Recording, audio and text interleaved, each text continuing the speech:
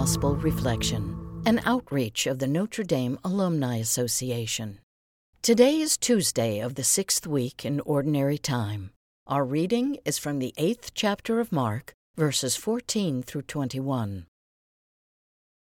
The disciples had forgotten to bring bread, and they had only one loaf with them in the boat. Jesus enjoined them, "Watch out, guard against the leaven of the Pharisees and the leaven of Herod." They concluded among themselves that it was because they had no bread. When he became aware of this, he said to them, "Why do you conclude that it is because you have no bread?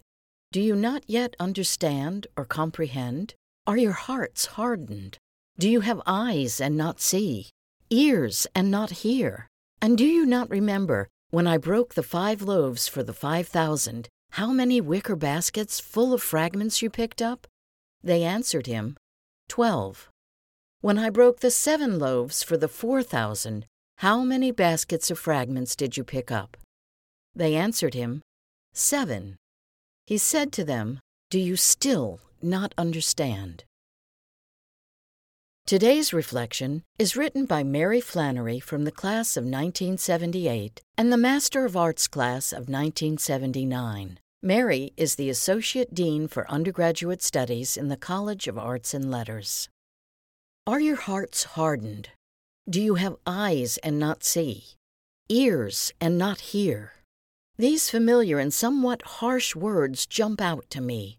The phrase "hardened heart" invokes a visceral reaction as I keep returning to the image of a physically hardened heart, a literal hardened heart. Of course, Christ is referring to a different type of sclerosis, an inability to respond to Christ's message to us. We may not see or hear, but we don't have the flexibility and nimbleness to live out the lesson. Both the physical hardening and the symbolic hardening can increase with age. As someone in the 65-plus demographic, I sometimes fear that as I grow older and more set in my ways, I will not be open to new ideas or ways of doing things and may not be open to what Christ wants of me. I may feel that I don't need to see or hear God's message because I've seen it or heard it before, and my heart might not be open. The fact that I've already lived many decades and seen the outcomes of many stories might lead to a cynical heart. What possible new understanding could I come to? What change would God want to create in my life at this point? However, growing older can lead to the opposite, and I pray this is the case for me. Our hearts can grow softer and more open as we age. Having experienced many things can lead to certainty and rigidity about the world, but it can also lead to increased empathy and openness. This reading reminds me that seeing and hearing and continuing to follow in new ways is key. I pray that God's message always meets an open heart. Today's prayer is written by Reverend Andrew Fritz, CSC.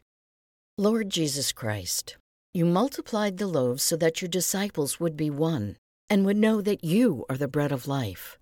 Give us today this daily bread, your flesh, for the life of the world.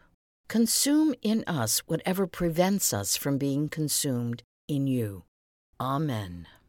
Thank you for listening to today's reflection. We invite you to subscribe and share our content with others.